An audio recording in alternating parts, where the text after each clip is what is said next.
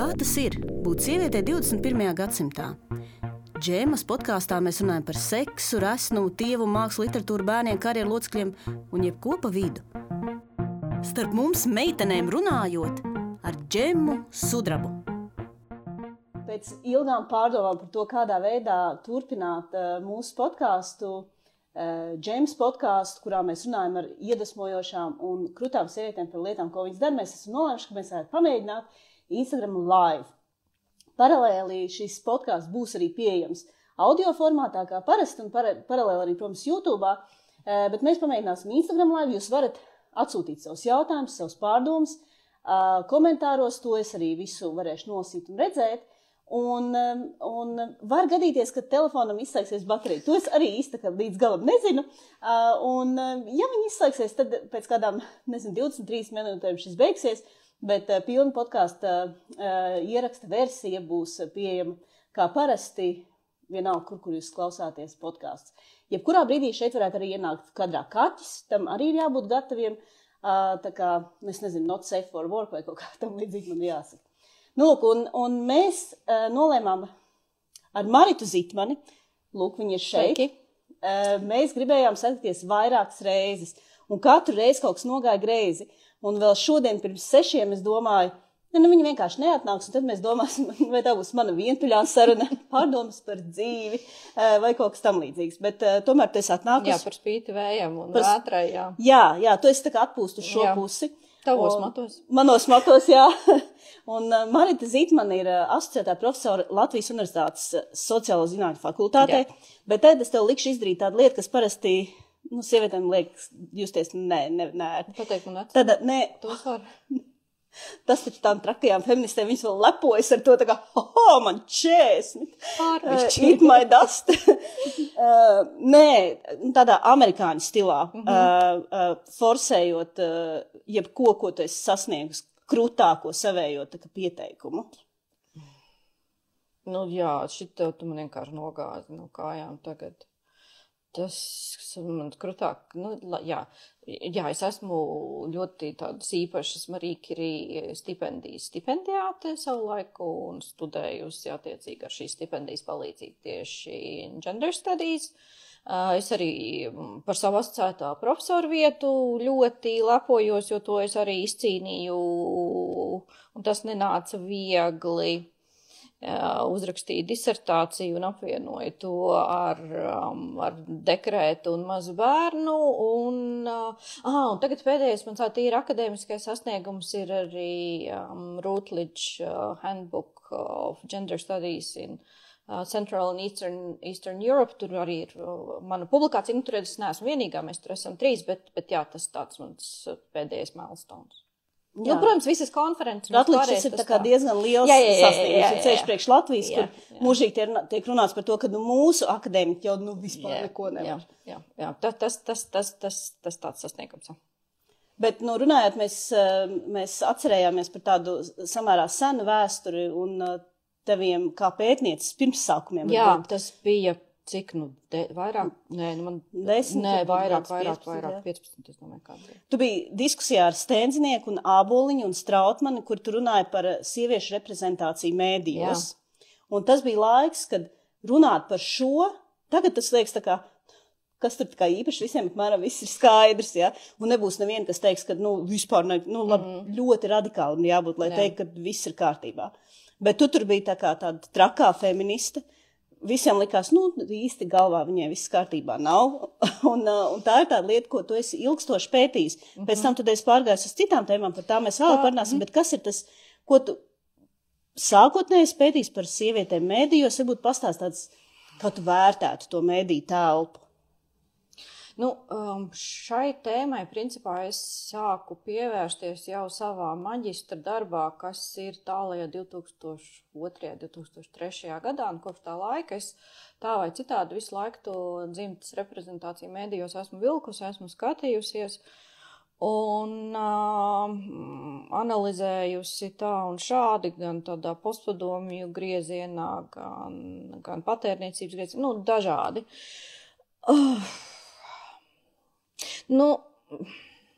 Protams, ka mums ir tā mēdī telpa ļoti raiba, un tagad arī, ja man paprasītu tā izstāstīt, kas tad notiek, ir atkal tā tēma būtu diezgan sarežģīta, un to izdarīt būtu sarežģīti, jo pirmkārt mums tad ir jāaiziet diskusijā par to, kas ir mēdī. Vai mēs tur skaitam iekšā sociālos mēdījus, vai mēs runājam par mēdījiem kā tradicionāliem mēdījiem, tad tas ir viens stāsts. Un ja mēs paņemam vēl klāt sociālos mēdījus ar Facebook, Instagram, nedodies vēl TikTok, tad tas ir pavisam cits stāsts, un tur tā aina arī veidojas citādāk. Bet varbūt mēs varam sākt padomāt par tiem tradicionāliem, tā kā sieviešu mēdījiem. Protams, ka viņi vairs tagad nav tik ļoti aktuāli, bet varbūt pirms 10 gadiem mēs tomēr esam lielāki, piemēram, mūsu paudze ir izaugusi ar kosmosa sievietes tēlu. Pastāst par to kosmosa sievieti un kāda bija sievietes reprezentācija sieviešu mēdījos. Respektīvi, jāsaka, ar Kosmopolitans Latvijā īsti, viņš iegāja tādā tā kā jauniešu auditorijā, un līdz ar to viņš arī ātri nograbēja, jo jauniešus viņš nepaņēma un neaizgāja, bet, ja mēs paskatāmies uz to, kas ir veidojis paudzes, un joprojām es nepārspīlēju, laikam no drukātiem mēdījiem, es to varētu nosaukt par ietekmīgāko mēdīju, skatoties uz tirāžām, skatoties uz lasījumiem, tā ir Ieva. Vienkārši cepuri nošķim zīmolam par dzīvot spēju, par to, ka reizi nedēļā iznāk un to lasa, un tās tirāžas liels, un tad tur vēl ir Ievas stāstu, un Ievas tur virtu, un kas tur vēl tik nav. Un tas ir, man patīk Andra Roškalna, kā vienreiz pateica, viņi tur Ievai uz vāka var uzlikt, mākoni, vai beku, un tas tāpatās visi pirks, jo tas ir zīmols pats par sevi, viņiem, tur, jā. Nav jāliek pliks sievi. Jā, tieši tā. Jā, tieši tā nav, un tā, protams, ir interesanti skatīties, kas tālāk ar Ievu notiks, jo tā auditorija tā vai citādi noveco, un, jā, kas tur arī attiecīgi pēc novecošanas seko. To beku vai? Redzēsim. Un to jauno auditoriju, kas ir tagad dzīvo sociālajos mēdījos, es īsti neredzu, kā viņi paņemtu. Es nedomāju, ka viņi arī uz to strādā, un es nedomāju, ka arī tagad kāds no drukātajiem mēdījiem, kas ir, es īsti neredzu, ka tas arī strādā uz to, lai pamēģinātu. Kaut gan, patās Ievai bija kaut kāds pilnīgi jauns cilvēks Santai uz valku, un es padomāju, ka mēģina kaut kā pievilināt to jaunāko auditoriju. Bet, tad Santa, kā radās, tā viņa principā arī ir uzaudzinājusi vairākas sieviešu paudzes, un joprojām ir šis te mēdījis, ir tā vai citādāk aktuāls arī, tā ir jau izdevniecībā ar visiem, ar ļoti dažādiem šiem mēdījiem, kas ir pielāgot dažādām mērķa auditorijām tā tālāk, bet tas visu nes. Tad bija uzradās Lilita, kas savukārt man ir tā lielā sāpe par to, ka Lilita ievazāja ezotērikas tēmu, par to es domāju, mēs vēl parunāsim, bet tie bija viņi, kas ievazāja ezotērikas tēmu šajā un iekļāva to tajā sievišķības konceptā, ko ko rada mēdīji. Un Santai uz to un Ievai nācās uz to reaģēt un arī šīs lietas turpināt un par tām rakstīt. Tad nāca visādi šīs franšīzes, gan Cosmopolitan, gan Shape, gan vispārējais, kas īsti neiedzīvojās un pēc kāda laika nomira, kas mēģināja šo jaunu auditoriju. Es domāju, tāds liels izšķirošs brīdis, kad daudz no žurnāla tirgus sabruka, jo vienā brīdī likās, kungs un Dievs, mums vienkārši ir žurnāla lielvalsts. Bet atceries, ka iznāca pat uz īsu brīdi, iznāca tāds žurnāls, kas saucās In Memoriam par kapiem. Nē, nopietni? Jā. Es viņu tagad varbūt arī ar prieku lasīju. Man liekas, bija tā koncepts, ka viņam jāiznāk 2 reizes gadā. Man liekas, In Memoriam viņš saucās un bija pa latviešu kapu kultūru, kā kapiņas kopu. Šis ļoti, vai Birbelē noteikti šis patīk, bet es starp citu esmu runājis ar vienu, labi, tagad es atkal pārspīlēju lietas, kā es to daru, bet ar vienu žurnālistu viņi teica, ka privāto dzīvi un kas jauns ir ļoti svarīgi lasīt tieši tādēļ, lai uzzinātu, kurš ir miris. Jo ir ļoti muļķīgi, ka tu zvani kādam politiķim un viņa sieviete, vai vīrs ir jāaizgājis aizsaulē, nav smuki. Tāpēc tas In Memoriam, bet 2 reizes gadā arī īsti nekavaro šo. Tur man liekas, ka tur bija tā vairāk koncepcija par, kā sagrābt tur tos rakstus un kaut ko tādu. Bet jā, es tikai atceros to vārdu. Brīnums, ka bankrotējas pat teikt. Tāpēc, jo tad nāca 2009. gada krīze un tas to aizslaucīja. Tas mūs no tās žurnāla lielvalsts, kur ir absolūti daudz un milzīgi žurnāli un visu lasu žurnālus, atsita. Tas bija PVN, vai ne? Izmaiņas. Es neatceru. 2009. visa gada krīze, jā, viss tur PVNs un vienkārši tā cilvēku arī pirktspēja krita, jo tajā laikā, kad, ir lūpenīts efekts, protams, bet, žurnālisti tajā statusā neiet, un nauda ir jātaupa, un to žurnāls arī nepērk, un reklāmdevēji, tas reklāmas tirgus tajā brīdī arī krietni sabruka, un tas bija ļoti grūts laiks, un iedzīvoja principā tie stiprākie, un tur arī daudz atkrita. Un tagad mums ir tas, kas ir. Ir joprojām Santa, ir joprojām Lilita, ir arī Krievu Lilita, ir, protams, Ieva parādīja. Tagad ir īstenībā atkal tāds, es teiktu, uzrāviens ar sieviešu žurnāliem, es pat viņus nevarētu visus izsakot, kas tur ir, jo ir arī kā būt laimīgai un Pērle un tādas lietas. Pērle man ļoti patīk. Es lasīju Pērli. Es viņu izšķirstījusi vairāk kārtīgi. Tas ir ļoti gudrs gājiens. Tas ir ļoti gudrs gājiens, kā runāt par tēmām, par kurām, ja Santa grib dabūt jaunāku auditoriju, viņa nevar runāt par tām tēmām. Tad uztaisam citu atsevišķu mēdīju, tādām novecojušām kundzītēm. Jā, bet tas ir dīvainais, jā, vai ne?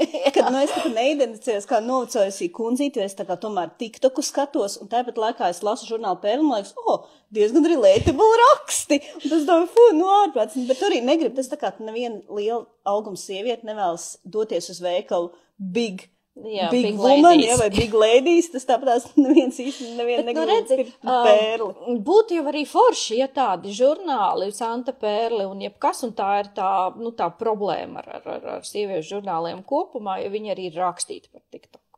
Jā, bet viņi raksta par kas ir atkal saistīts ar visu mēdīju ekonomiku un visu pārējo, viņi raksta par kaut kādām konkrētām lietām. Attiecīgi, kas tur ir. Portrets. Celulīts. Plašāk paskatīsimies. Portrets, es redzu celulīti. Kas kuram svarīgāks. Nē, tad ir kaut kāds portrets, jā, tur kas vāka sievieti, jā. Tad ir kaut kāds vīrietis. Jā, tad ir varbūt tās vēl kaut kāda sieviete, bet kas vairs mazais viņi nepretendē būt uz vāku sievieti. Un tad ir tas celulīts, tad ir kaut kas ir self-help, jā. Bet celulīts, skaistumkopšana, mode, ceļojums, ēdiens. Parasti ir karjera, bet tādā veidā, kas īsti nepalīdz tavai karjerai. Nē, tas ir arī tas self-help. Tas ir jā. Un tas viss ir tādā.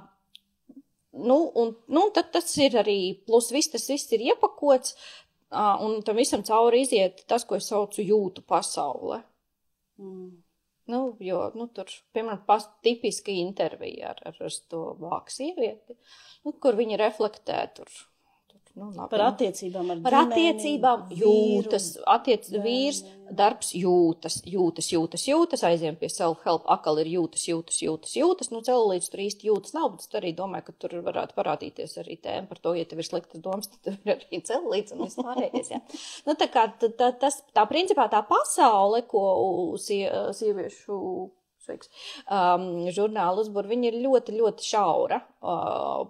Tas, protams, atkal, kā jūs minēju, ir ar tādiem nosacījumiem, kāpēc tā ir, bet, par TikToku tur neizlasīsi, par Brexitu arī neizlasīsi, tie raksti ir samērā tematiski. Tāpēc, ka tas rada tās negatīvās emocijas, vai ne, un tās tad to sievišķību degradē, jo arī par Kazahstānu un par Ukrainu un par kāru, tā kā priekš kām sievietēm par tādām sarežģītām un depresīvām tēmām domāt, ja viņām jādomā tur tā kā par personīgo izaugsmu un retrītiem un spā. Jā, arī, nenoliedzam, tu to pasniedzi ļoti skaisti. Un es domāju, ka tādi izdevniecība vadītāji tā arī gribētu sevi nobrendot. Īstenībā jau tas ir tāpēc, ja tu pat nosauc retrīti, spā, un vispārējais. Komercializētais self-help, jā, viņš vienmēr ir komerciāls. Jā, jo par to runājot, tu attiecīgi vari arī pārdot. Ja tu rakstīsi par Kazahstānu, tu blakus nevari ielikt lāzera epilācijas reklāmu. Jā, plus vēl tā tēma, respektīvi, ja tu izlasīsi par Kazahstānu, tev nebūs pirmā asociācija pēc tam, un tu ieraudzīsi blakus tur lāzera epilācijas reklāmu, tev nebūs, forši, aiziešu noepilēšos, ja? Tur tā kā īsti ne, ja tev blakus būs rakstīņš par to, ka tur tas skaistums un sevis kopšana arī tavu uzlabot tavu to visu pašapziņu, un tu vari būt produktīvāk, un darbs uzreiz aizies, un tad tu sasniegs arī kaut kādas tur karjeras virsotnes, un tur, protams, vīrietis kaut kur vēl pa vidu un tā tālāk, un tad tu ieraugi to lazeru epilācijas reklāmu, tad tev viss tā saliekas, ja? Tad īstenībā jau tas, ko mēs redzam tādās, un tu jau nevar pārmest viņiem, žurnāliem ir jāpelna. Ja man tas būtu jādara, arī to tā darīt. Jā. Tu jau arī, tu galvā pasniedz arī tieši reklāmas. Jā, nē, protams, vienkārši, ja žurnāls pārtiek primāri no reklāmdevēja naudas, tad attiecīgi, tad tas saturs ir tāds, lai tas arī būtu pievilcīgs reklāmdevējiem. Un, tas biznesa modelis strādā. Ja mūsdienās nav vairs žurnāli, kas var izdzīvot tikai no abonenta. Ja? Arī no sales, no pārdošanas, no abonentiem, līdz ar to tā vai citādi reklāma ir vajadzīga. Un tad ir tas vēl viens cits modelis, ko praktizē, cik es noprotu, droši vien viņiem labāk pārjautāt Imperfect, kas vēl piepelnās ar veikalu. Viņi tā kā ir radījuši tādu tikai brēndu. Jā, ir arī kursi un viss kaut kas. Mums ir komentārs, ko raksta Leila. Viņa saka, izbalinās matus un sasniegs karjerā jaunas virsotnes, ka viņš šādi atcerās. Brīnišķīgi. Tu, acīm redzot, esi tāds pierādījums, tomēr blondi mati ir. Paldies. Jā, es dabūju gan tā, kad es izbalināju matus. Man liekas, pirms kādiem 3 gadiem. Nē, vairāk bišķi bija.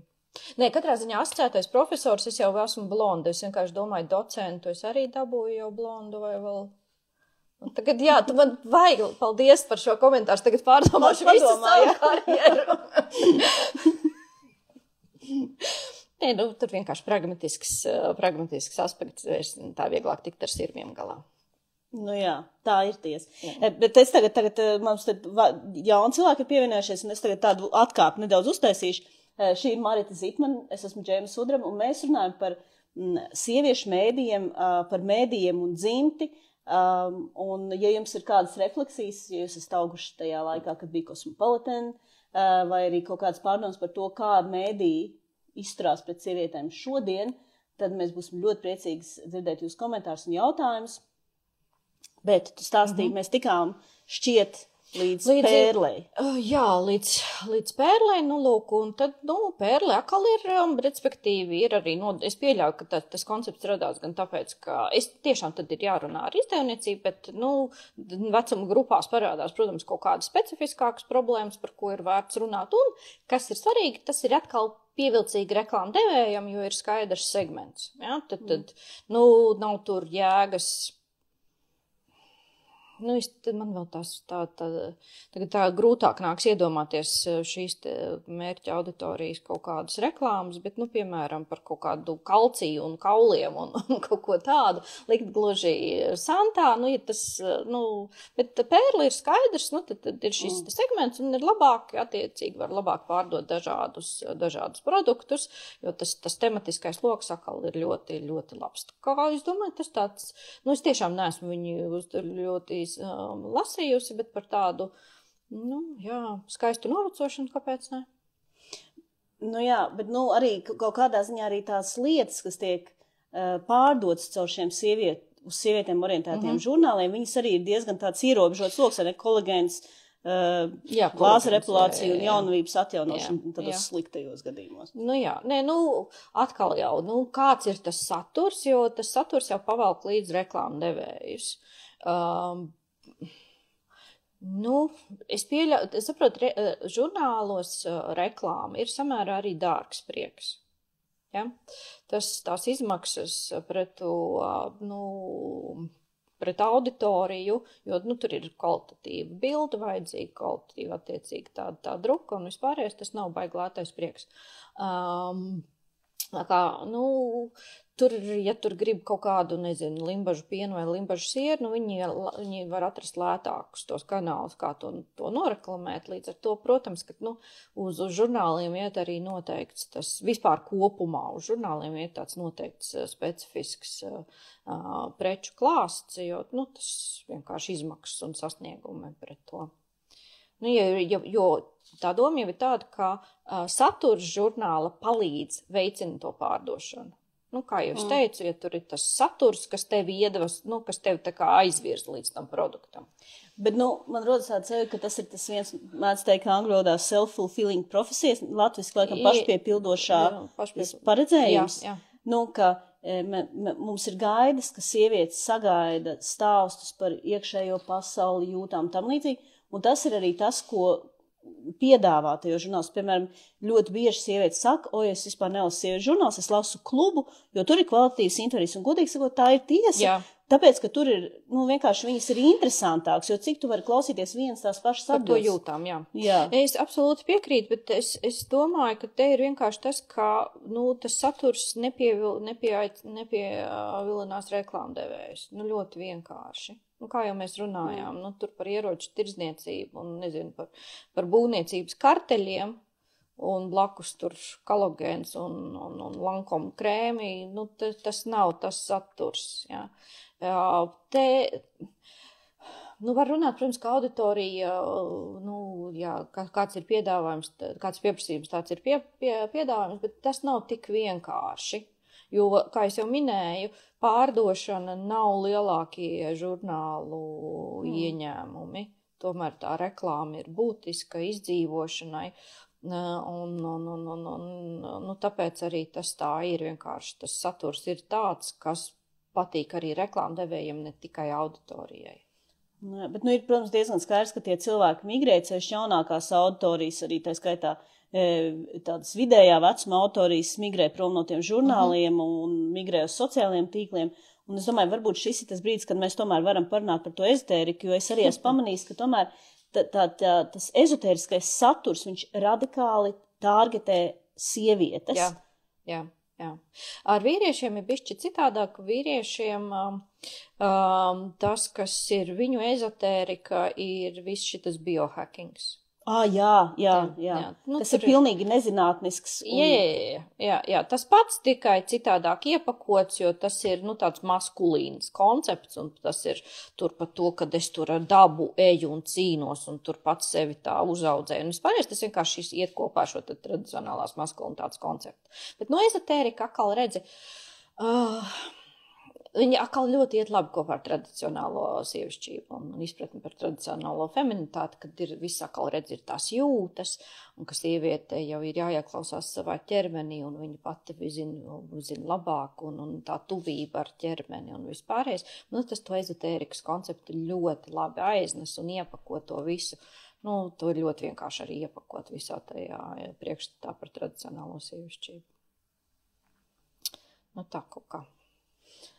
Bet tomēr, iepakot, bet es domāju, tās ir īstas sievietes, kas tā kā, tiešām ar šo pavalkās un aizvērs, un ir vesela gūzma jaunu biznesu, visādi Telegram kanāli. Es nezinu, es tur vienu brīdi šitās te dievietes, es vienkārši, intereses pēc paskatījos, kas ir tā, es to tās, pats pēkšņi aizmirst, kā viņas sauc. Tāda viņi dabūs kaut kādu Miss Pasaulē, kaut kādu tādu modeli viņi ir, bet tad dzīvo visu laiku starp Malibu un apvienotiem Arābu Emirātiem. Viņi tāda ļoti skaisti, ļoti tieva, un tad viņi pasniedz meditācijas, un tad viņi ir Telegram kanāls, un tad sievietes var pieteikties uz to retrītu, kur viņas ievēlas vēlēšanās. Un Ksenijai Sobčikai tikko bija šis kur viņi sauc to par info čigānietēm. Mums jau arī ir savējās info čigānietes, kur ir galvā šī tāda dieviešu akadēmija. Tur man atklāja veselu pasaules, vēl neesmu tik ļoti iebraukusi. Ir praktiski, jā. Tā kā respektīvi tas biznes ir ļoti plaukošs, un sievietes acīm redzami ritīgi pavalkās. Redzi, bet es negribu teikt, ka tur astes luncināts viss šis te ir, bet lielā mērā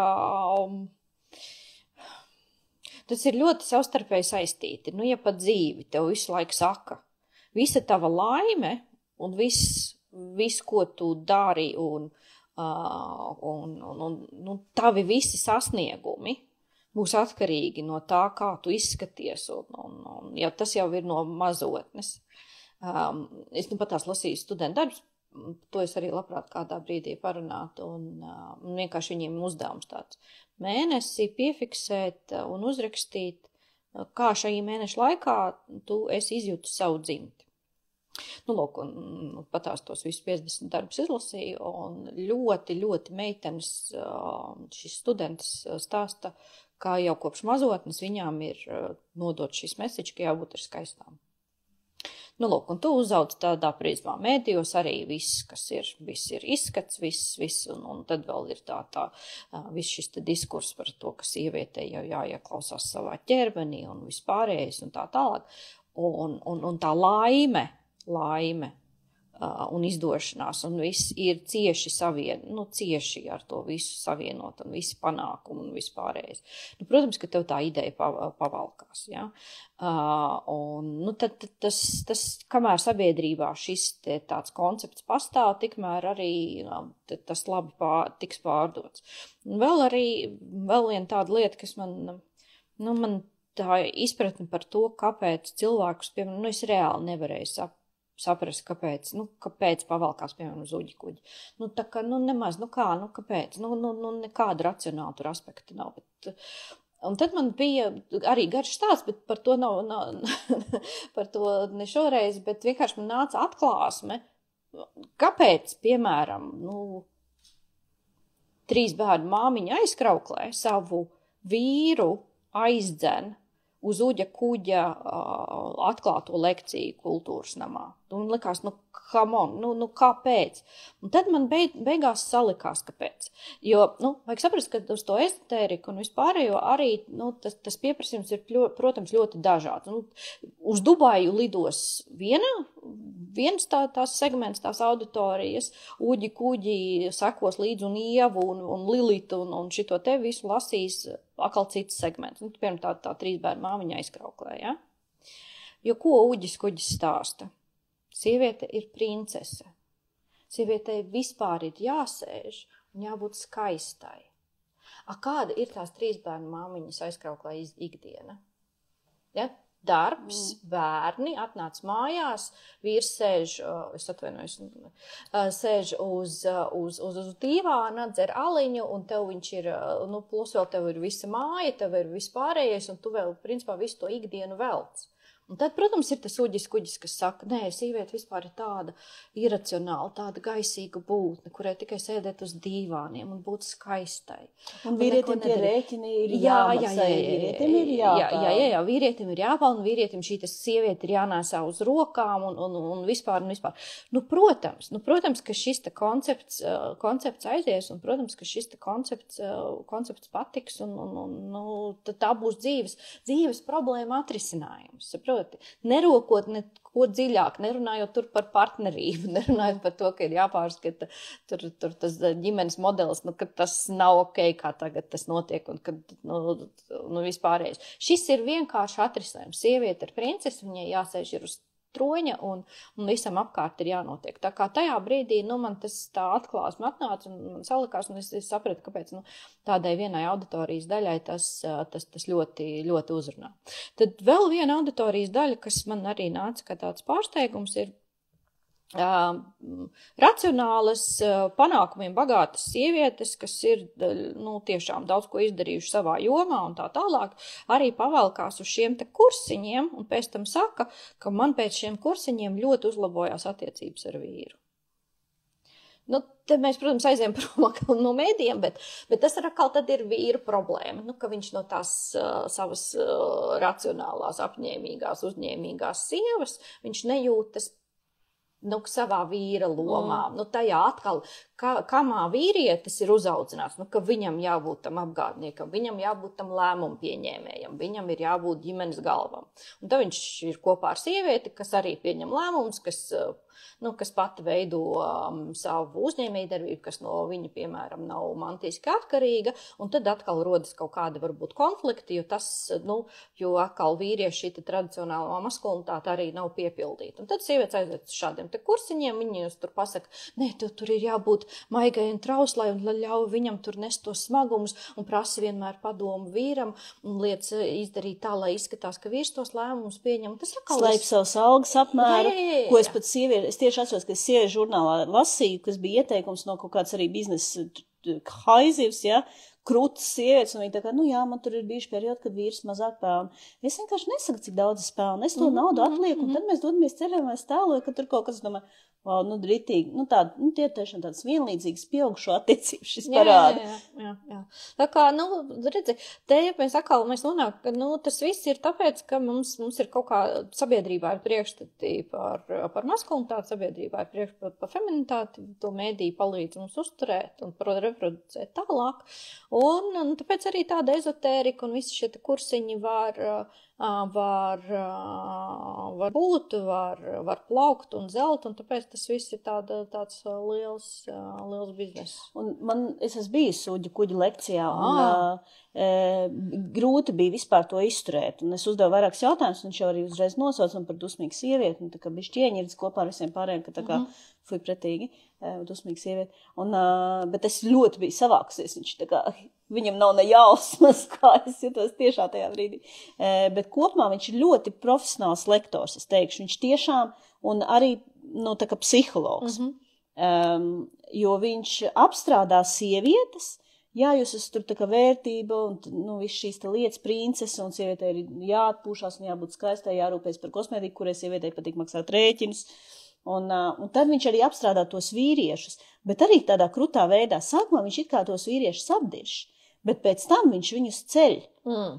Un tas ir tāds kaut kāds, bez mazliet kaut kāda NLP tehnoloģija, jo viņš pēc tam saka, piemēram, tur tāds pavacāks pāris sēž, viņš saka, un jūs, kungs, tik lieliski izstāties, biks, sabuktēts, uzvalks, labs, vai jūs sieva vienkārši kādreiz ir domājis par to, kā salabot mašīnu? Viņš izvēlās, tā kā tiešām ļoti prātīgi. Viņš saka, nē, nekad. Un lūdzu, ko viņš saka, redziet, ja par sievieti vīrietis parūpēsies, tad arī sievieti par vīrieti parūpēsies. Viņš tā kā šito, viņš ļoti tur tā prasmīgi, tur tā izviļā to visu un par dāvanām. Viņš arī uzdod tā kā jautājums, piemēram, lai sievietes pacēl roku, kurām patīk dāvans. Tev kam nepatīk dāvans? Visiem patīk dāvans. Viņš tā kā tikai sievietēm to pajautā. Tā. Un es domāju, ka tad, kad tev ir tās alkas, es domāju, ka vienkārši tā lielā problēma tajā, ka dzīve ir šausmīgi sarežģīta, un tu meklē tā kā vieglus risinājumus, un tad šis tā kā visu saliek pa plauktiem. Tev ir šī loma, ja tu viņu īstenos, viss būs labi, un tur ir tā loma, ja viņš viņu īstenos, viss būs labi, bet tev ir atbildība par abām lomām. Tev jābīd, tu esi tā kā kakls, kas tur tā kā to bīd. Kaut kam laikam tas darbojas bet vai tas darbojas ilgstoši, es tam nespēju noticēt.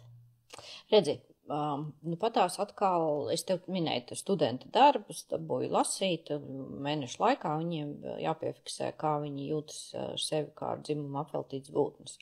Un vienmēr tādās diskusijā, vienmēr domājot, mēs tādu postpadomu paudzi, mums jau vēl tas padomu mantojums un vispārējais, un tā nākamā paudze būs, viņiem tas vispār nebūs aktuāli, viņi būs citādāki un tā tālāk. Latviski sakot, ņifigā. Ja? Man bija tāds, es lasu tāds viņu esejas, un, ja ne katrā, laikam gandrīz katra meitene, kur, viņi jau, cik viņiem ir gadi, 21, 22, kaut kur tā. Un tad, dzīvoja tagad kopā ar puisi, un tad tur, vakariņas man, mājas darbi man, visi sieviešu darbi man, palūdzu puisim vienreiz nomazgāt traukus, jo jūtos ļoti nogurusi, viņš ar riebumu sejā ņēma trauklu pat 2 pirkstos un tā tālāk un tā joprojām. Nu, īstenībā tas, ko mēs varbūt iedomājamies jaunajai paaudzei, nu, protams, atkal ir burbuļi un ir ļoti dažādi, bet man tas bija diezgan liels pārsteigums, ka tik ļoti ir šajā 20-nieku paaudzē, tās tādas dzimtas lomas ļoti izteiktas. Un jāpalaiž meitene pa priekšu, jānes smagumu, es nekad smagumus atkal nenesu, un atkal tie džeki, kas raksta, jā, es sajūtos ļoti vīrišķīgs, un kas varēja izpaust savu vīrišķību, tad, kad es palaidu meiteni pa priekšu. Nu, jauki, jā. Bet, jautājums par to, kas ir vīrišķība. Bet, tad tā kā nekur jau tas nepazudīs, saproti, mēs jau arī nevaram prasīt no tās paaudzes, viņi jau aug tur, kur viņi aug. Apkārt ir tie vēstījumi, kas ir, jā. Gan ģimene, gan skola, kas ir vēl viens liels socializācijas aģents. Mēdīji, labi, tā nav paudze, kas ir augusi sociālajiem mēdījiem, tagadēji augt, tad vēl redzēsim, vēl kas būs, ja? Bet, viņi nevar būt konceptuāli citādāki, baigi, viņi nenokrīt no Marsa. Viņi ir šīs vides produkts, viņi redz savu, un ļoti daudz arī reflektē pa vecāku attiecībām, pa vecāku šo modeli. Tas man bija pārsteigums arī, ka ļoti daudziem ir ģimenes šis modelis, ka mamma ir mājās, bijusi arī visu mūžu, un vēl arī tagad, un tēvs ir tas naudas pelnītājs. Un attiecīgi māte visu šo tāds, es pieļauju, ka tā ir varbūt šo 90. gadu paudze, tie viņu vecāki, kad pēkšņi tā neatkarīgā Latvija, tad likās, ka tūlīt atgriezīsimies pie šīs iedomātās normalitātes 30. gadu ar mājasaimnieci, ģimenes pavārdu sargātāju un vispārējo, un izskatās, ka kaut kādiem tas arī tā ir noticis. Protams, ka viņi šo modeli arī pārnes tālāk, jo tas ir tas, ko viņi zina un ko viņi saprot, un ko arī vidē apkārtējā ar saviem vēstījumiem arī uztur un popularizē. Bet, Klau, es tev tādu kontroversālu jautājumu uzdošu, uz ko man pašai ir smagi atbildēt. Tu vienkārši pieķēries klāt tam nestrādājošām mamām un mājasaimniecēm. Bet kā tu domā, vai tām sievietēm tomēr ir obligāti jāstrādā, vai ir iespējams būt feministei un mājasaimniecei? Jā. Labi, jā, tam ir iespējams, bet tā kā konceptuāli, vai sievietēm visām būtu jāstrādā? Nē, sievietē ir jādara to, ko viņa grib. To, ko viņa grib. Bet ja viņa grib būt kursikos un ezotērikā un plivināties ar to liņu kraku? Bet saproti, lai viņa plivinās. Lai viņa plivinās vienkārši, tai ir tas ir ļoti stulbi, un saproti, ka tā ir feminisma reducēšana un vispār, bet tas jautājums par izvēli. Par to, ka man ir iespējas izdarīt apzinātu izvēli. Un jautājums ir par to, cik tās izvēles ir apzinātas un cik tās izvēles ir vadītas un ietekmētas dažādu ārējo apstākļu un ārējo aktoru, drīzāk pat gribētu teikt, ietekmētas. Un cik tā tiešām ir dzīves aicinājums būt mammai un tā tālāk. Which is fine. Viss respekts un vispārējais ir jautājums tiešām par šīs te izvēles apzinātību. Kā es esmu izmēģinājusi daudz ko, es apzinos to, ko es gribu, un es tur eju, un nevis tāpēc, ka es tiku jau no bērnības ar multfilmām, ar rotaļlietām, ar bērnu dārzu, ar skolu, ar vecākiem, ar vecvecākiem, tantēm, krustmātēm un onkuļiem ievirzīta. Un principā tas ir tikai tas, ko es kopš bērnības zinu, un neko citu vispār nespēju. Un tāpēc es tur esmu, kur es esmu. Es uzskatu, ka sievietēm ir jāstrādā. Es uzskatu, ka visiem ir jāstrādā. Un ir jāstrādā tādēļ. Es domāju, ka Kariņš tev piekritīs. Un tas, kas apkalpo pensijas fondu. Nē, es negribu spēlēt, palīdzēt Kariņam vai Rēram. Bet es domāju, kāpēc? Tādēļ, ka nestrādāšana ir potenciāli. ir liels nabadzības risks un liels atkarības risks no citiem. Un, diemžēl, tā realitāte ir tāda, ka ļoti maz, kur vīrieši izvēlās nestrādāt vai dzīvot mājās, ilgstoši turklāt, un būt pēc tam kaut kādās krīzes situācijās atkarīgā no tām sievietēm, bet sievietē tā ir atkarības forma, patiesībā potenciāli. Viņa ir atkarīga, tad ir vardarbība, atkarīga, ka viņa nevar aiziet no šīm attiecībām. Aiziet no attiecībām ir ļoti dārgi. Ja tu gribi šķirties, tev vajag vismaz 1000 tev kontā vajag.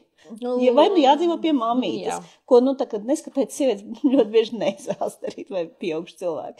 Tā, līdz ar to, man liekas, ka tas ir tādēļ vajadzīgs, lai tu būtu savā varā. Es tādā ziņā tev absolūti piekrītu, ja mēs paņemam to sociālo ekonomisko realitāti, es tev piekrītu. Bet, ja mēs runājam vienkārši teorētiski, tad, protams, katrs var darīt to ko grib. Bet sociāli, ekonomiski un dzīves realitāti ņemot vērā, tad es absolūti tev piekritīšu, ka ir šis safety nets ir vajadzīgs. Jo, ja mēs paskatāmies uz statistiku, nabadzības riska grupa ir vientuļās sievietes. Un vientuļās sievietes ar bērniem un vientuļās sievietes vecumā. Kad ir vēl trakāk, kad ir, kā es stāstu, un kā es droši vien man studenti jau zināšu to stāstu, kad ir tas darba mūžs, sieviete tur sāk strādāt, tad ir notiek tas, ka sievietes kā paliek stāvoklī, un tad tas iziet no stāža, un tad pēc tam, kad ir bērns vai divi, ļoti liela varbūtība, ka sieviete atgriezīsies strādāt vai mazāk apmaksātā darbā, vai puslodzi, mazāk apmaksātā darbā, kas ir fleksiblākāks, jo tur pulciņi, vispārējais māja un visu to var ir savienot. Un attiecīgi, tā tas notiek, tā dzīve iet, pensija attiecīgi ir mazāka, un tad vīrs nomirst ātrāk, jo vīrieši mirst Latvijā ātrāk. Un tad tu paliec ar savu mazo pensiju. Tāda dzīves realitāte. Jā, tāda viņa ir. Mums tādas dzīve apliecinošas tēmas. un neviena iedvesmas akadēmija šodien žēl neatrisinās. Un tas ir tas, kas man laikam visvairāk besīja tajā, ka pirmkārt viņi tiek pārdotas garīgas lietas, teorētiski, bet praktiski tiek solītas materiālas lietas, bet šīs te garīgās, viņas nav saistītas ar materiāliem. Bet mēs, protams, saka, Dievs, vai es negribētu pelnīt 50 reizes vairāk. Gan jau, ka gribētu, bet man tā kā tomēr mans saprāts saka, ka nevieni kursiki man nepalīdzēs pelnīt 50 reizes vairāk. Man ir tā izglītība un tas karjeras posms, kur es esmu, tā valsts, kurā es dzīvoju, tā ir tā. Tā līdz ar to. Bet cerību. Gribas, protams, tāpēc jau tie cilvēki pavalkās visādiem. Tāpēc tas bizness ir tāds arī, nav gluži asiņainie dimanti, bet varbūt kaut kas līdzīgs, kas strādā uz cilvēku un cilvēku cerību, uz cilvēku, apsolījumu par skaistāku, labāku dzīvi. Es pieļauju, ka arī daļa, redzat, tur arī nonāk, jo tā ir iespēja arī socializēties. Ja? Tā ir izraušanās atkal no tās ikdienas, un tā, tad tu tur tajā kursiku laikā, sevišķi, ja tur aizlidojas kaut kādu Dubai, vienalga, kaut vai retrītu ezermalās vienalga. Ja? Forši retrīts, tu esi tur princesi, un tu tur staigā, un tu domā tur par to, cik tu tagad svārkos, tur pats pļāva un vispār, un tas šis ir burvīgi. Mums tieši, mēs kaut kad, man liekas, ar sieviešu stand-up runājam, vai par to, ka mums vajadzētu tos mūsu tādus kursikus feministiskos, bet tad es domāju, kāds tur būtu saturs. Ko tad mēs tur, tā kā labi, mēs varbūt dzeju parakstīt, bet, tā kā tas ir grūti viņu piepildīt ar jēgpilnu tādu saturu, no kā man pašai nebūtu kauns, ka mēs ar šo nodarbojamies. Labi, ar jēgpilnu saturu, bet tas būtu tik šausmīgi drūmi, tas būtu tā, ka tu pēc tam viss tur uz Xanax aizpaukt apakaļ, kam tas vajadzīgs, iedomājies nedēļu runāt. Parunāsim par struktūrālo nevienlīdzību, vai ne? Jā, nedēļu no vietas. 7 stundu dziļā diskusija par nevienlīdzību mūsu sabiedrībā. Okay. Tur nekāda alkohola nepietiks, to nevajag, to veselības ministrija nerekomendē šādus kursikus. Bet mēs sākām par Zini, es gribētu vienkārši, lai tu pastāsti, es zinu, ka tev ir tas akadēmiskais raksts, un tā ir tā arī tava interese bijusi drusciņ par to, kāpēc tās sievietes ir ar lielāku tendenci būt antivakseres. Jā, tas man tāds vēl nav publicēts, tas raksts, bet, viņš ir nodots publicēšanai. Tur es kopā strādāju ar savu kolēģi, šautauts Elzai Lāmai, doktoranti, kas vairāk tieši skatās un pēta savā arī topošajā promocijas darbā mātesčības diskursus. Respektīvi, tas bija tāds ļoti interesanta pieredze. Tūlīt tās atgriezīšos, man ir tendence nomaldīties no tēmas. Vienkārši ļoti interesanti, lai to pētījumu taisītu. Mēs analizējām Facebookā vakcīnu realitāti un atsaucīgo māmiņu fórumu. Es tā kā pieteicos, un tā arī līdz šim brīdim augustā es pieteicos tam fórumam, un neviens nav apstiprinājis. Jā, vai ne? Atsaucīgās viņas nebija tik atsaucīgas. Jā, acīm redzot. Es nezinu, kāpēc es labi, tas tā. Bet, tad mēs tīri praktiski mēs papētījām, kas notiek tajā vakcīnu realitātē, kas notiek atsaucīgo māmiņu fórumā, bet, tādā plašākā kontekstā ar to vakcinēšanos un ir it kā divas pretrunas. Tad no vienas puses, ko rāda pētījumi, tad, kad sākās tieši, ja mēs runājam par Covidu, ka sākās, un parādījās vakcīna, principā sanāca tā, ka no vienas puses sievietes bija, ko rādīja pētījumi, atsaucīgākas uz vakcinēšanos. Tāpat laikā visa tā pieredze, jo antivakserisms nav uzplaucis, protams, tikai saistībā ar Covidu, tam ir ļoti dziļas un ilgstoša tā kustība. Un šī kustība pārsvarā tiešām sevi ietver sievietes, un tās ir sievietes, kas, liela daļa, kas ar šo te domu saslimst, aizdegās un par to arī cīnās, un sevišķi mātes. Lūk, un ko rāda pētījumi, ka te arī bez ezotērikas, protams, neiztiksi, jo šis te diskurss tieši uzrunā mātes, tāpēc, ka ir taču pieņēmums, ka māte zina labāk, un māte savu bērnu zina labāk. Tas dabiski. Jā, tas ir dabiski, jo ir šī te saite, un māte vienmēr zinās, kas bērnam ir vajadzīgs. Un te ne dakters un kaut kāda rietuma medicīna, kas nāk.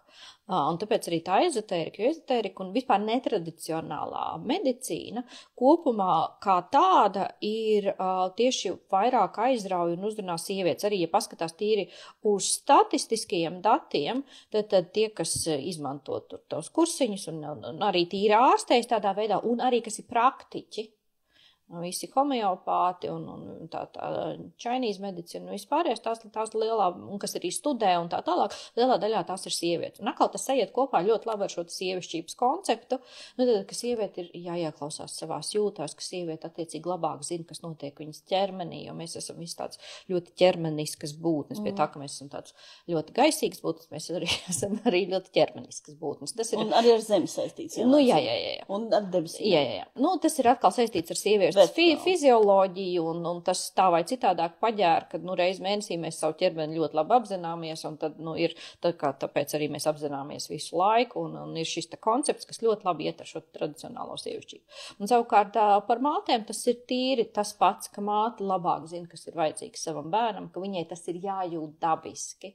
Un šajos te fórumos arī skatoties to, kas tur notiek, tur tas arī ļoti labi iziet cauri. Ka tu jau zini labāk, kas tavam bērnam vajadzīgs. Un neviens dakters man neiestāstīs, ko darīt. Es zinu labāk, es savu bērnu zinu kopš dzimšanas, viņš manī ir uzaudzis, es viņu jūtu un tā tālāk un tā joprojām. Līdz ar to tas antivakserisms ir ļoti viegli iegriežams.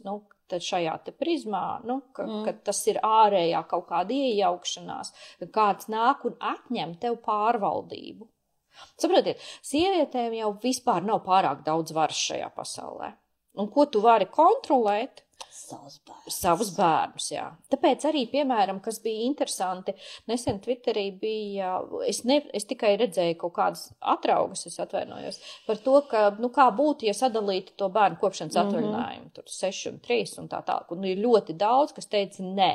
Tiek vākti, tā kā teikt, tā ir daudz bērnu ģimeņu asociācija vāc parakstus.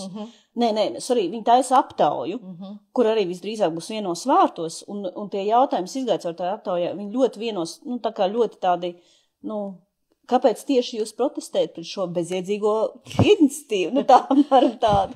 Bet, redzi, te var ļoti arī saprast tās sievietes, kas ir pret to, jo tad, lai par ko tu vari kontrolēt un par ko tu vari justies, ka tu esi lēmumu pieņēmēja.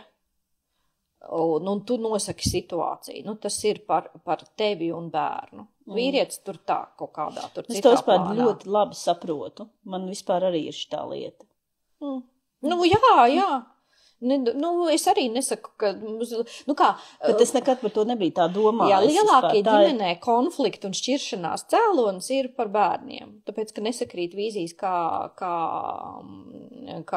audzināt bērnus. Un sevišķi tajā mazajā posmā, kad, principā, sieviete ir tā, kas arī pavada ar bērnu fiziski daudz vairāk laika. Jā, protams, varam arī runāt par to, ka, tas ir tas primārais apkopes sniedzējs, tā būtu pareizāk teikt. Tas, kas arī to bērnu labāk zina, tad protams, un tad atnāk kāds no malas un pasaka, nē, vai dari citādāk. Protams, ka nē. Un tas tā ir, tāpēc es ļoti labi arī racionāli spēju saprast, kāpēc tāda pretreakcija ir, ka nevis, jā, forši, es nebūšu tur ieslēgta visu laiku mājās, es tur varēšu kaut ko un atgriezties darbā, vai vienalga ko. Bet ir pretreakcija, tāpēc, ka tev atņem varu, un varas jau dzīvē nav tik daudz. Ja? Un, protams, kurš te grib šķirties no kaut kādas varas? Būs par ko padomāt. Bet, labi. Varbūt uz nobeigumu es tev gribu pajautāt dažas tādas jautājumas, ko es mēdzu jautāt, bet es tev neesmu brīdinājis, tāpēc tu vari teikt, ka neesi gatava par šo runāt. Pirmais, ko es tev gribētu pajautāt, kur tu pēdējā laikā esi notizlojusies? Define notizlojusies. Kaut kā, kur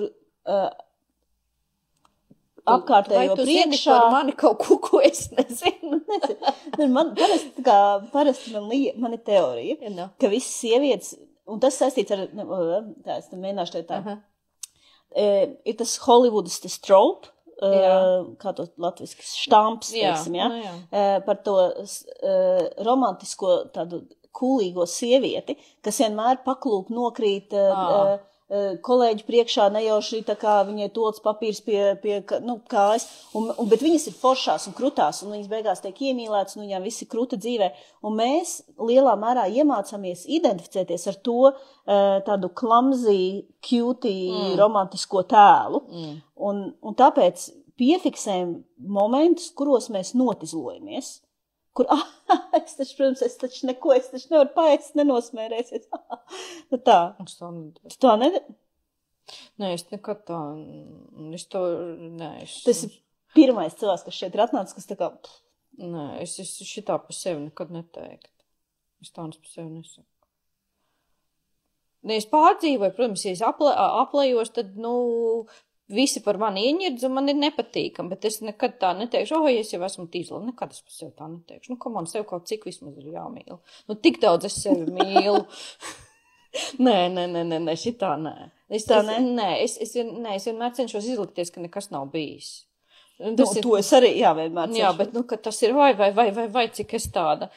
Nē, tas ir stoli. Es esmu atkal tādu teoriju izvirzījis pat sev, ka... Tas ir tas iemesls, kāpēc man patīk ar stand-up nodarboties, ir tas, ka tu vari visas savas tās insecurities, vispār kaut kādā ziņā visas lietas par to, kāds kādreiz tev varētu apsmiet vai ierēkt par tevi, tu vari to tā kā padarīt par savu īpašumu. Es esmu normāls latvietis, es par to naktīs domāju, kad nevaru aizmigt. Tad smadzenes atcerās kaut kur pirms 5 gadiem, ka es kaut kur paklupu un es domāju, kungs un Dievs, kāds izskatījās no malas. Nē. Labi, bet kāda akadēmiska laža var būt?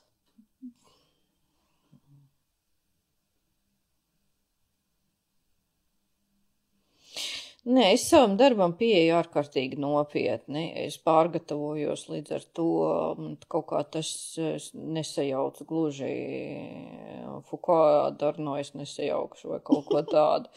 Nē, protams, ir kaut kādi, ka tu neesi laikā kaut ko iesniedzis vai aizmi. Patās bija. Kursdarbu tīraksts bija iesniegts studijās 20. decembrī, es konstatēju, ka es viņus neesmu izlabojis 4. janvārī. Nu, jā. Un tad nācās ātri labot. Izlikties, ka nekas nav noticis. Un ka tā nav tava vaina. Nē, nu vienkārši es neatvainojos. Es vienkārši aizsūtīju recenzijas ar gandrīz mēnešu nokavēšanu.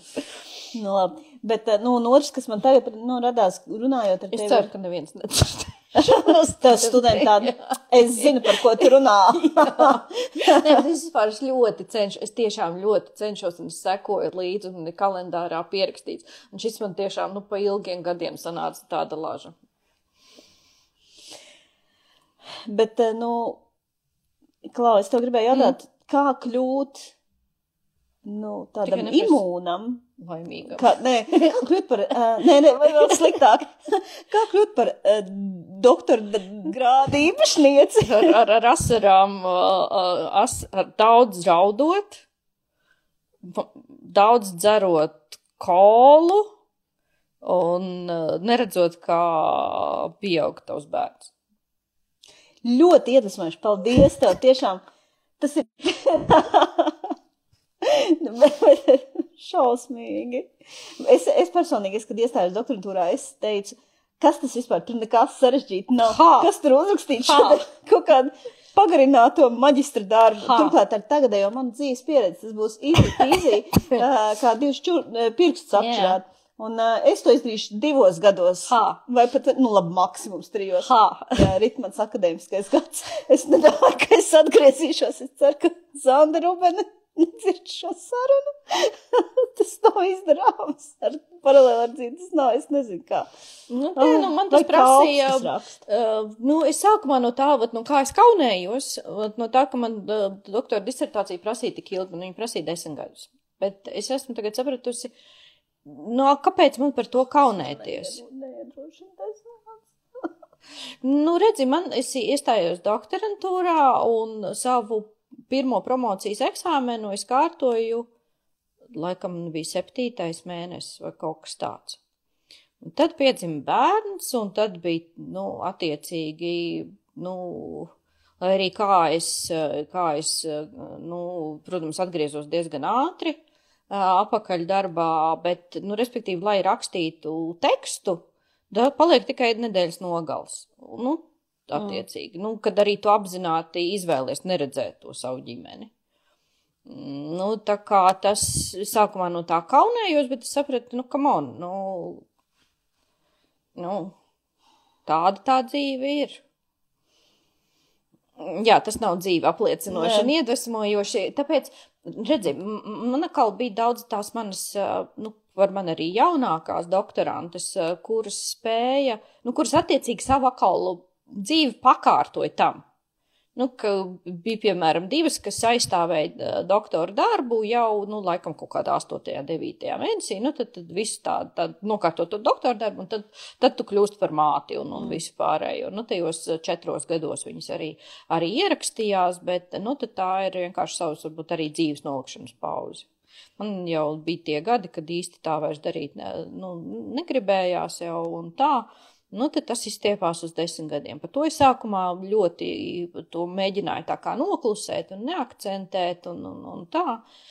Bet tagad es esmu sapratusi, tā ir mana pieredze un, kāpēc man no tās kaunēties. Un es domāju, ka zināmā mērā tas arī ļoti labi ilustrē to nevienlīdzības situāciju, kas ir akadēmiskajā vidē, kas ir vispār dzīvē arī un arī akadēmiskajā vidē, un kas pastāv, ka tie tempi ir tādi, kādi viņi ir. Jā, man arī, es arī tiešām redzu to, kāpēc tik daudz sievietes pēc 40 sāk tur kaut kādas radikālas pārmaiņas savā karjerā. Es tiešām redzu, ka man pēkšņi ir atbrīvojies laiks, jo vairs, ar bērniem nav tik ļoti daudz, viņiem ir sava dzīve, un tas ir daudz vieglāk, bet, protams, pirms tam tas ir vienkārši sarežģīti. Bet, labi, nobeigumā es tev pēdējo jautājumu gribu pajautāt, es nezinu, vai es pati zinu, es gan nezinu uz viņu atbildi, bet kā tev šķiet, kas ir jādara, lai sieviete kļūtu imūna pret šo te, kad viņa redz šos kursikus, viņa domā, kas par sūdu, vai vakcīnu realitāti lasa un domā, kas par muļķībām? Baigi grūti tev pateikt. Es arī neteikšu, ka es esmu, pret vakcīnu realitāti un kursikiem es esmu imūna. Bet, piemēram, kaut kādās,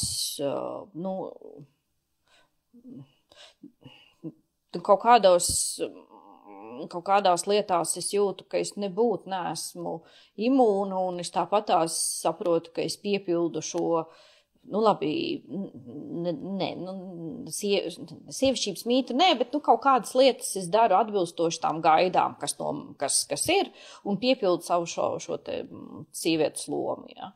Tā kā es nedomāju, ka pret to var būt vispār imūns. Tā kā, nezinu, būtu ļoti interesanti palasīt, es gaidu, kad būs pētījumi, un tiešām tādi longitudinālie pētījumi par tiem cilvēkiem, kas ir non-gender binary. Ka tiešām, kā viņi ir spējuši to savu dzīvi pakārtot, un tad nav vienkārši par to sevis vārdā nosaukšanu, bet reakciju pret un visu šo te dzīvi, kas arī tīri fiziskā līmenī ir ļoti dzimtes nosacīta. Toaletes, pakalpojumi, medicīna, apkārtējā vide, ietves, mašīnas, viss ir ļoti dzimtes nosacīts un pilns ar dzimti. Kā viņi šajā te pasaulē jūtas un kā viņi tās attiecības ir spējuši veidot, un, man ļoti, pat labam tas ir pārāk, es pieļauju jauns vēl tādu pētījumus, neesmu redzējis, ļoti interesē. Un tad varbūt tās būs kaut kādas jaunas šie te identitātes modeļi, no kā varēs tālāk mācīties vai iedvesmoties vai kaut kā tam līdzīgi. Ja tas tiešām būs sanācis, tiešām noturēt šo te nebināro identitāti ļoti binārā pasaulē, bināra, kas ir viscaur bināra. Kaķis man piekrīt, acīm redzot. Lūk, tā kā... ko es gribētu pateikt? Es gribētu pateikt, ka vajag iet apmeklēt nevis kursikus par ja tu gribi kaut kādu sev šo te devu saņemt zemādas injekciju un kaut kādu imunitāti paaugstināt, tad tomēr ir bišķi varbūt jāpalasa un jāpastudē, jo tas nāk viss ar ļoti apzinātu refleksiju. Un, ja tu apzināto refleksiju var dabūt tikai tad, ja tev ir zināšanas kaut kādas. Nevar sagaidīt, ka cilvēks, kas vispār, tā kā neko spētu reflektēt par to. Reāls tests, vai mēs spējam koncentrēties. Ka publikas uz klusu ķiķina, mēģina tā apspiesti ķiķināt. Es arī diezgan lekcijās ne tas viedi ir. Tu esi trenēta. Pīl. Bet kas jāpalasa? Es negribētu teikt, ka Butleri jālasa pilnīgi tā tikai sāpēs smadzenes. Es gribētu, lai būtu kaut kā, piemēram, ir kaut kādi kursi arī, kas tāpatās ir šīs te dažādas daudzveidības harta un šī te, es tagad arī kopā ar Datas Helmanas skatu punktos arī lasu stāstu par dzimumu līdztiesību nedaudz. Paskatīties apkārt un tam nav jābūt obligāti feminismu īsajai vēsturei, bet paskatīties un ka ir arī kursi, kas ir par kaut ko izņemošo te sievišķību, bet drīzāk par citām tēmām. Klausīties tavu podcastu. To es ieteiktu arī. Tad arī pasakot, kas ir tādā populārajā gultnē. Te es atkal nevienu populāru zinātnisko nespējuši nosaukt, jo es tādu tiešām neklausos. Bet es pieļauju, ka var atrast gan arī šos te informācijas avotus un Spotifyā un paklausīties kaut kādus podkastus. Žurnāls tādus, viņi visi ir aplam zinātniski. Un tāds šausmīgs zinātniskais feminisms ir, tās ir mokoši un to cilvēku bez iepriekšējas sagatavotības, tas ir aknām arī būs slikti. Bet tas ir vienkārši pirmkārt jābūt vēlēšanai kaut ko darīt, un tad sākt meklēt to informāciju. Bet lai līdz tam aizietu, atkal ir jābūt breakthrough. Mums sanāk tāds vicious circle. Būtu baigi labi, ka sieviešu žurnāli, izietu ārpus sava šī te kaut kāda komforta. Jā, un sāktu par kaut kādām tādām tēmām arī reflektēt, tad būtu atkal daudz vieglāk cilvēkiem aizdomāties. Es, protams, gribētu aicināt nākt un klausīties arī kā brīvklausītājiem manas lekcijas. Jo man ir bijis bieži tā, ka pēc tam studenti saka, ka tas ir bijis tāds acu atvēršanas, eye-opening moments, ka tu to apzinies. Jo pa lielam mēs jau dzīvojam kā cilvēki, kas neapzinās sevi kā dzimtas ietekmētas. Tas ir tā, kāda lietas notiek, kā tām dabiski ir jābūt, kā tās norisinās, un mēs to pieņemam par normālu. Un ir vajadzīga kaut kāda tāda pēkšņi balss no malas, kas pasaka, tas ir, tā tas ir, bet tas nenozīmē, ka tas ir dabiski, normāls nav dabiski, ka tas ir lielā mērā konstrukcija, ka tas ir tas, ko sabiedrība ir vienojusies, kā mums tagad dzīvot, bet tas nenozīmē, ka tas ir akmenī cirsts, ka tā tas ir bijis un kā tā tam ir jābūt un tā tālāk. Jā, tā kā nakt un klausieties manas lekcijas. Jā, man liekas, ļoti praktiski. Man dzīves bija, piemēram, lasa Virģīnijas Vulfs, ko tu lasi? Savu istabu. Jā, un es neesmu lasījis, un tas tā kā man drīzumā būs jāsāk arī lasīt. Un viņi ir lielā sajūsmā, ka šis ir tas, ka tu runā par lietām, un tas ir 1920. gads. Jā, Virģīnijas Vulfs Savu istabu latviski tulkots, labs tulkojums, kas arī nav bieži. Ja gribat kaut ko tādu, tad sākt, tas būtu tāds, viņi ļoti, ļoti identificējumā līmenī, es arī studentiem lieku, mums vienu nodaļu izlasīt, visiem ļoti patīk un ļoti ir saprotams un ļoti vienkārši.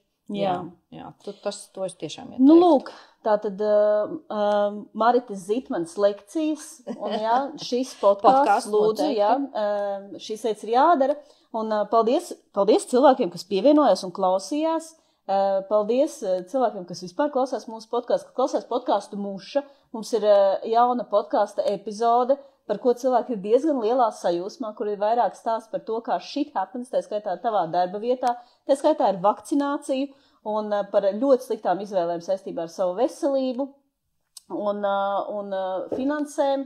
Tā kā lūdzu, sekojiet mums visur, visādos sociālajos tīklos, un liels paldies tev, Marita, ka tu veltīji laiku un apgaismoji mūs. Centos. Jā, mūsu to jūtu pasauli, mēs atvērām šeit to jūtu pasauli. Lai tā jūtu pasauli labāk aizvarās. Būsim racionālis, labi? Jā, labi, tad varam ciet jūtu pasaules un dodamies brīvdienās. Jā, paldies.